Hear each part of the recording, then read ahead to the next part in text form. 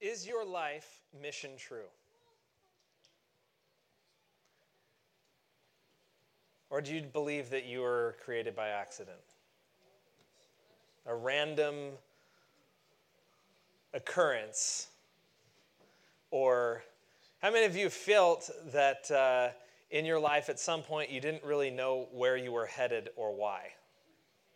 Right? I know none of you in this room have felt that way. I mean, I have felt that way. But we were created for a purpose. God didn't make an accident with us. He didn't shortchange us or leave us in the dark. He did create us for a purpose. And so once in a while, it might be a good idea to ask ourselves if we are true to that mission. Are we true to the mission that God made us for? Are we true as a church for the mission that God made us for? Because drift is natural. Staying true to course requires intention and effort. Drift is natural. Staying true requires intention and effort. Here's a picture of the 6 basic instruments in any aircraft, small or large. There is the airspeed indicator. That's on the left with all the numbers. It looks like a speedometer. On the middle on the top, that is the attitude indicator. That tells you kind of what attitude or the aircraft has according to the horizon. On the right is the altimeter. That tells you how high off the ground you are. On the left hand, down bottom left, that's the turn coordinator. In the middle on the bottom, that is the heading indicator. That tells you which direction you are headed. And then on the bottom right is the vertical speed indicator. That means whether you're going up or you're going down and at what rate. Now, I got to take my son with a pilot friend and a couple of our friends yesterday up to San Francisco to see a Dodgers game. Now, that might be weird because usually you would go to LA to see a Dodgers game, especially if you're a Dodgers fan. But for me, for us, the game that kind of most closely matched his birthday was yesterday's game in San Francisco. So we flew up there, and it was windy yesterday, right? I mean, it was windy here. It was really windy in the Bay Area. Well, when we have a little bitty airplane, not like an airliner, that my pilot friend was flying us up in, and you would think that if you go up and you plug in your destination and you keep your arms, your hands, and your feet and kind of everything in the same position, you'll stay true to course until you get there. In fact, nothing could be further from the truth. Why? Because external forces always push us off course. It requires internal adjustments to keep you on course through an environment. That's true of your life. That's true of our church. That's why you see many times, and we see this all around the world, churches that have lost a generation. Right? Churches that have gone through a season where they keep doing the things the same way as they've always done and always remembering and looking back to the way things were or an experience they used to have or a way we used to praise or a way we used to do this or a way we used to do that. And the reality is if we keep doing the same things we've always done, we actually won't stay true to course. It's counterintuitive.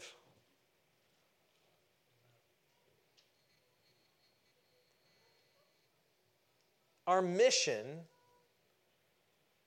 requires us to continually make internal adjustments to follow Christ. That doesn't mean that his mission changes, that his word changes, that his truth changes, but the environment, the culture, the age, the generation, the time, the moment that we live in, there are plenty of external forces pushing on us all the time. And like in this aircraft, there was 30 or 40 knot winds yesterday. And if we just keep in one place, if we don't turn into the wind when we need to and pull up when there's downdrafts and get our foot into the rudder when there are different kind of forces going on and we're going through different inversion layers of temperature, we will get off course. We will get off course. Drift is natural. Staying true requires intention and effort. Now, many, if you can look, how many of you can think of an organization that started with a gospel-centered mission, and over time, they're doing other things that might be good, but not true to mission?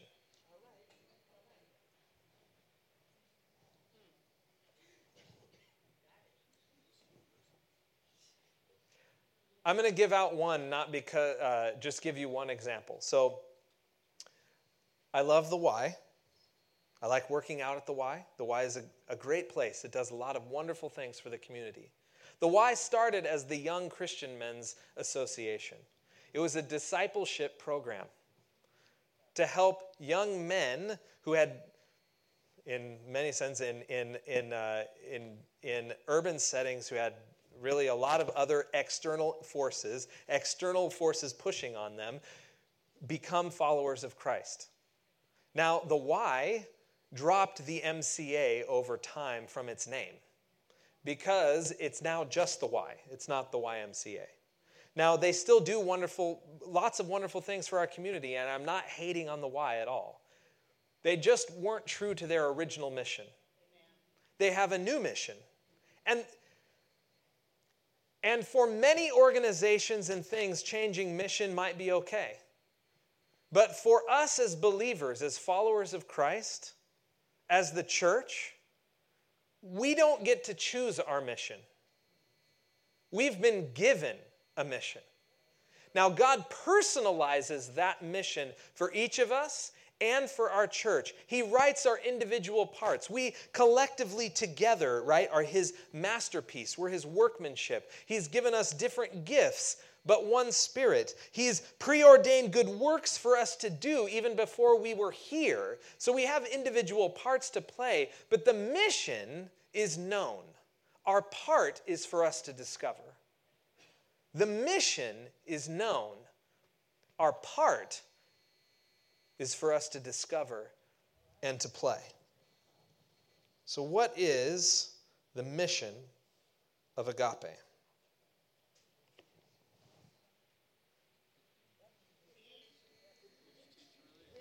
What is it? Reach, teach, release.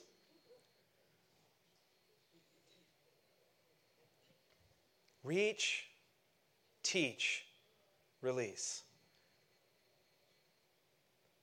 Now, apart from the mission of the church, the mission that Jesus has, the mission that Jesus gave us, those words can come to mean whatever we want them to mean.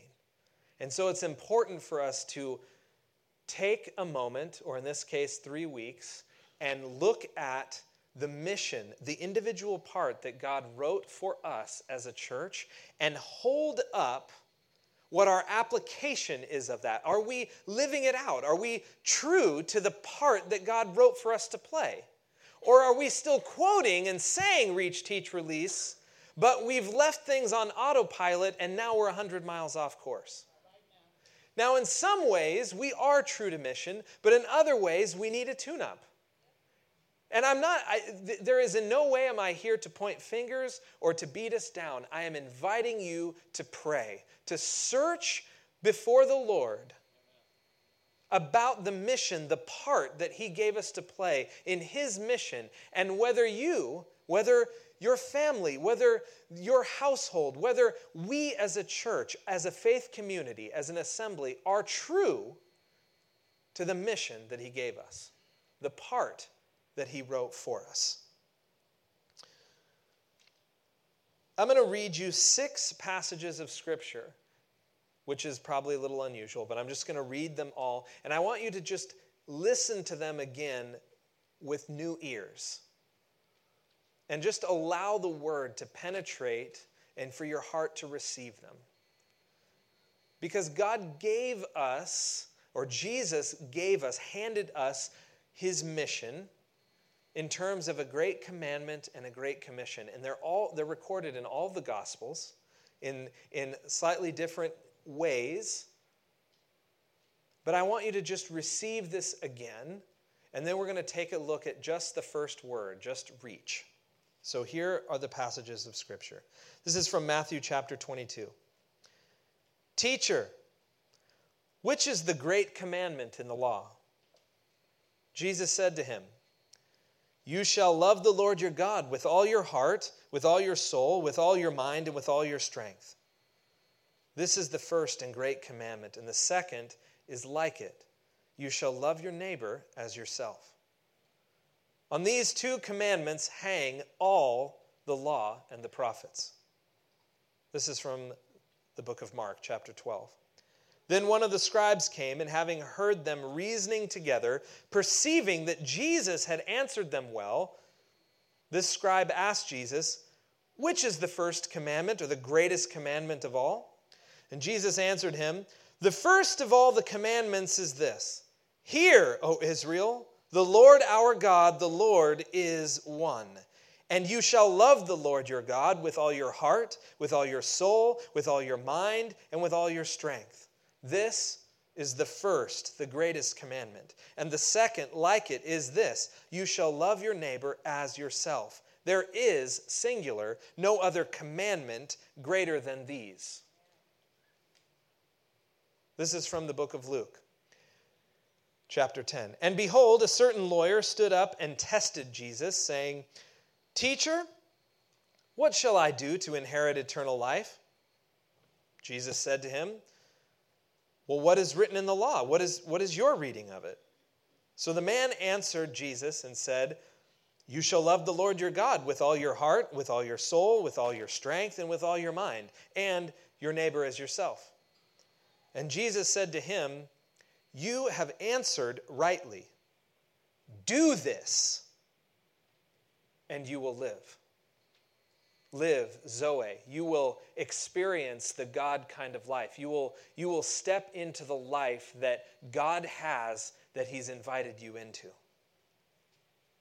This is also from the book of Luke, chapter 24. Then Jesus said to them, these are the words which I spoke to you while I was still with you, that all things must be fulfilled which were written in the law of Moses and the prophets and the Psalms concerning me. And he opened their understanding. These are the disciples. He opened the disciples' understanding that they might comprehend the Scriptures. Then Jesus said to them, thus it is written, and thus it was necessary for the Christ to suffer and to rise from the dead on the 3rd day, that repentance and remission of sin should be preached in his name to all nations, beginning at Jerusalem. And you are witnesses of these things. Behold, I send the promise, the Holy Spirit of my Father upon you. But tarry in the city of Jerusalem until you are endued with power from on high. This is from the book of Mark, chapter 16. And Jesus said to them, go into all the world and preach the gospel, the good news of Jesus Christ. Preach the gospel to every creature, every living thing. He who believes and is baptized will be saved, but he who does not believe will be condemned. And these signs will follow those who believe. In my name they will cast out demons, they will speak with new tongues, they will take up serpents, and if they drink anything deadly, it will by no means hurt them. They will lay hands on the sick, and they will recover.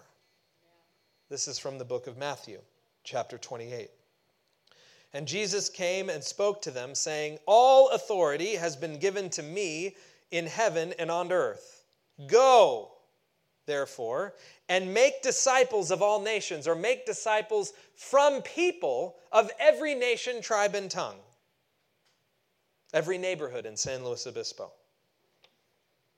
Every ethnic group. Every race.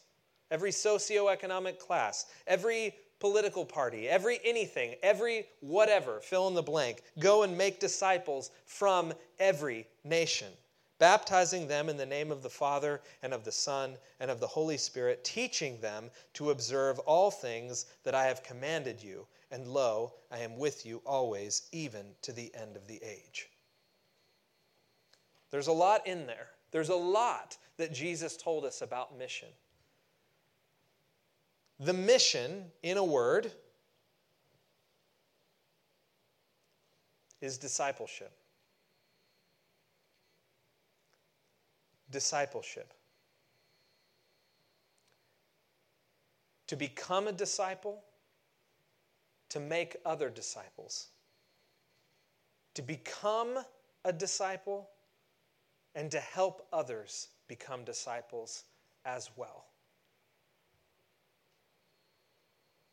To become a disciple in loving God with our heart, soul, mind, and strength, and to love others with the love we've been loved with, so that they can in turn taste and experience that same love and learn to love with all their heart, soul, mind, and strength. Discipleship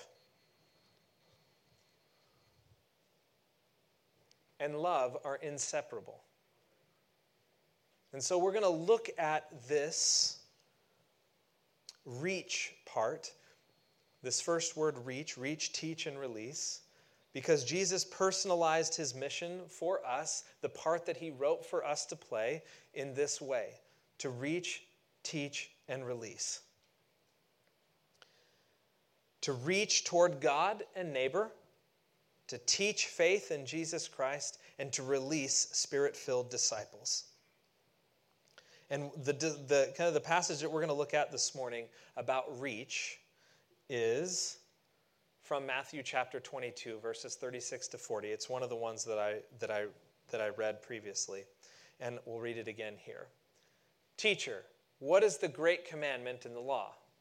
Jesus said to him, you shall love the Lord your God with all your heart, with all your soul, with all your mind, and with all your strength. This is the first and great commandment, and the second is like it. You shall love your neighbor as yourself. On these two commandments hang all the law and the prophets.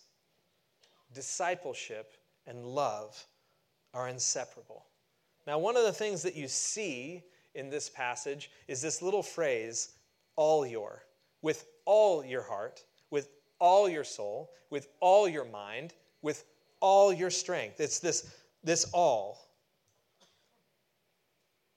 Do you see that love is an act of the whole person?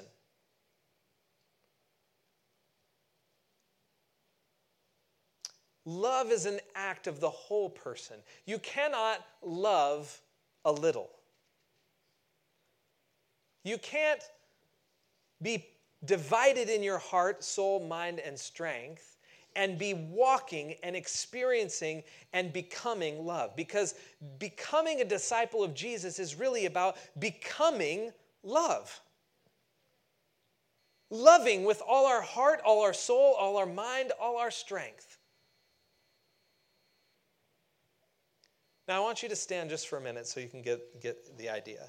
And stretch your hands out as far as they can go reasonably to the cross. This is what it means to be all your. Because when you're like this, you can't be divided. And what do you notice about being extended, reaching, about stretching? It requires effort. It requires intention. It requires focus. Where is your attention? Yes, it's beyond you. It's not on yourself. Now, if you need to put your arms down, you can. I'm just saying that. But if you don't have to, you can keep them up. I'm not going to. I'm not trying to damage anyone in this room. But for the sake of the illustration, keep your hands up as long as you can. Because what happens? Are you growing? Are you more or less vulnerable than when you are sitting in your seat? Are you taking more risk now or when you're in your seat? Are you more or less comfortable now or in your seat? It's uncomfortable to be all in. It is uncomfortable to love with all of your heart, all your soul, all your mind, and all your strength. You cannot be a little disciple. You can't be a divided heart and be a disciple. You can't be a divided mind, a divided soul. You can't be just a little bit of love. Love is all in. It's reaching. It's stretching. It is pressing in. My arms are getting tired, so you can put them down. Okay, sit down. What does it mean to reach with your whole heart?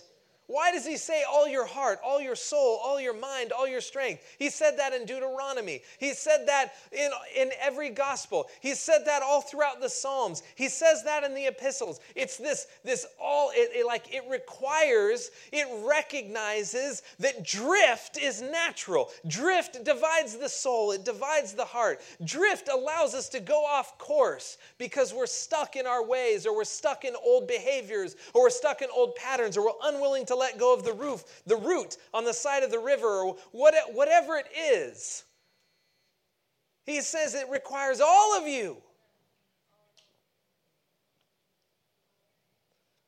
To reach with your heart is to reach with your affections and your emotions. To be emotionally present and vulnerable in His presence. To reach for Him. I know nobody has come to church distracted. I know no one has ever opened their Bible and had a daydream and found out 10 minutes later that they haven't really meditated on anything from His Word.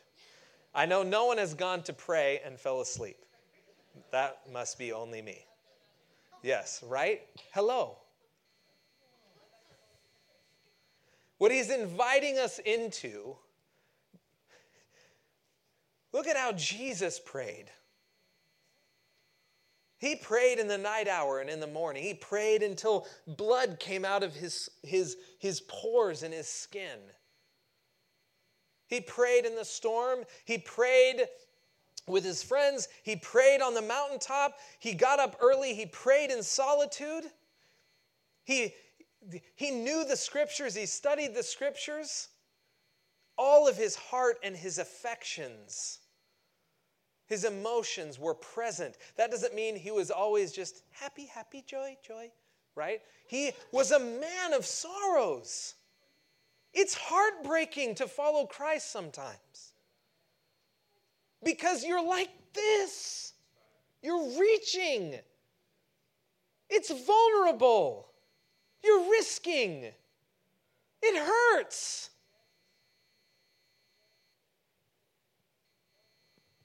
It hurt Jesus. It hurt Him a lot. He reached for us with that kind of love. He reached for us with that kind of affection, that kind of emotion, that kind of vulnerability. He came down. He reached for us, and it cost Him a whole lot. And when we read this passage, do that love with all of your heart, right? And your neighbor as yourself. If you just in reading a lot of just theologians or Bible scholars, and I'm not just trying to just reference academic people, but the idea there is that in the same way you are loving and reaching and becoming that love, it's to share that love with others. So are you emotionally present with others? Are you... And it's not even just believers. I mean, Jesus was emotionally present, seeking to understand those He was around, his neighbors, the people that were in crowds. Like, He was present with them. It was not convenient. It was not comfortable. It was messy, sometimes smelly. But a divided heart can't reach. A divided heart cannot reach.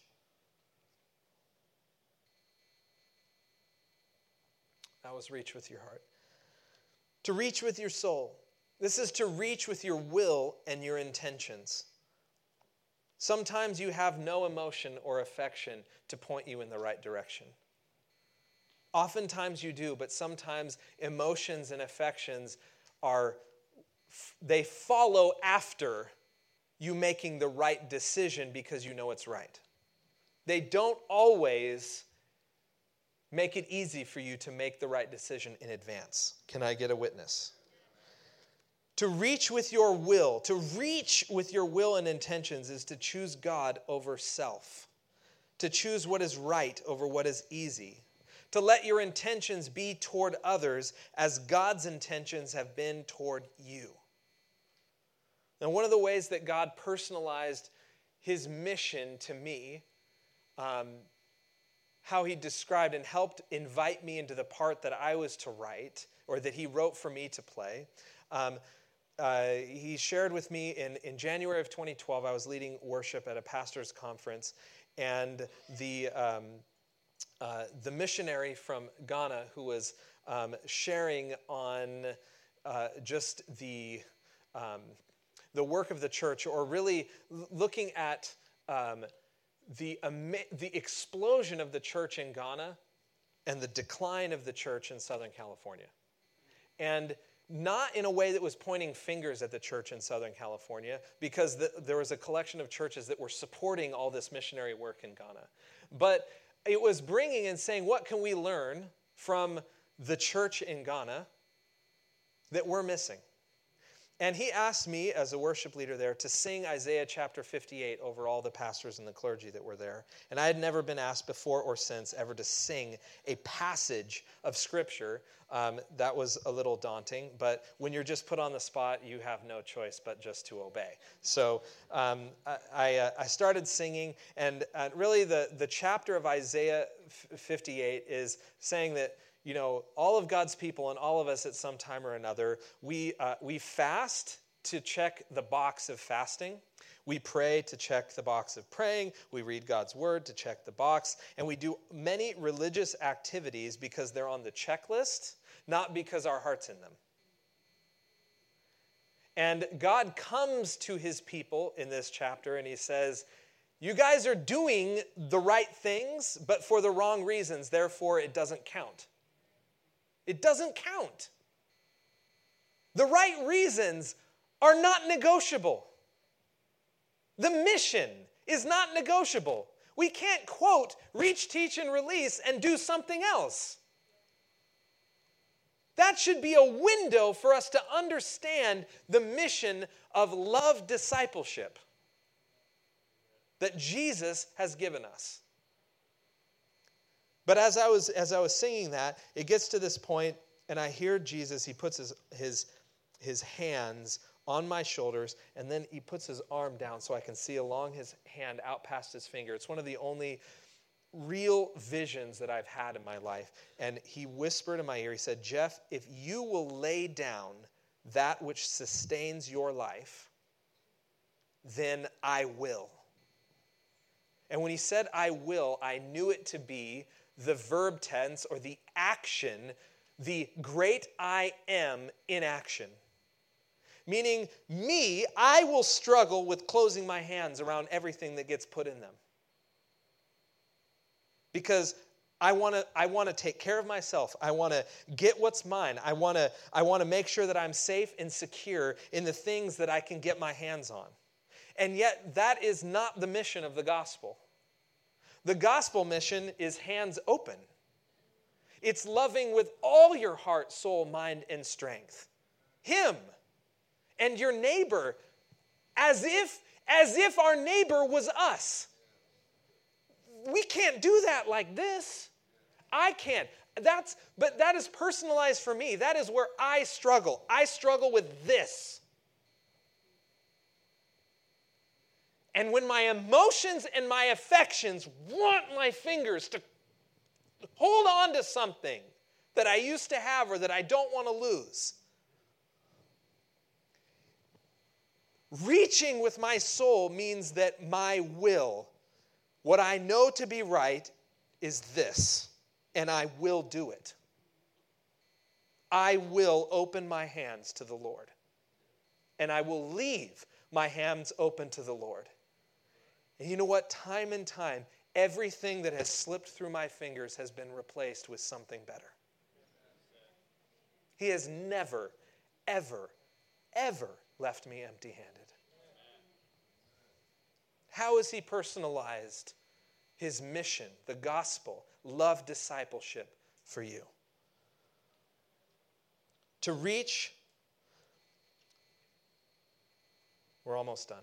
To reach with your mind is to reach with your intellect, your understanding, your imagination, your creativity.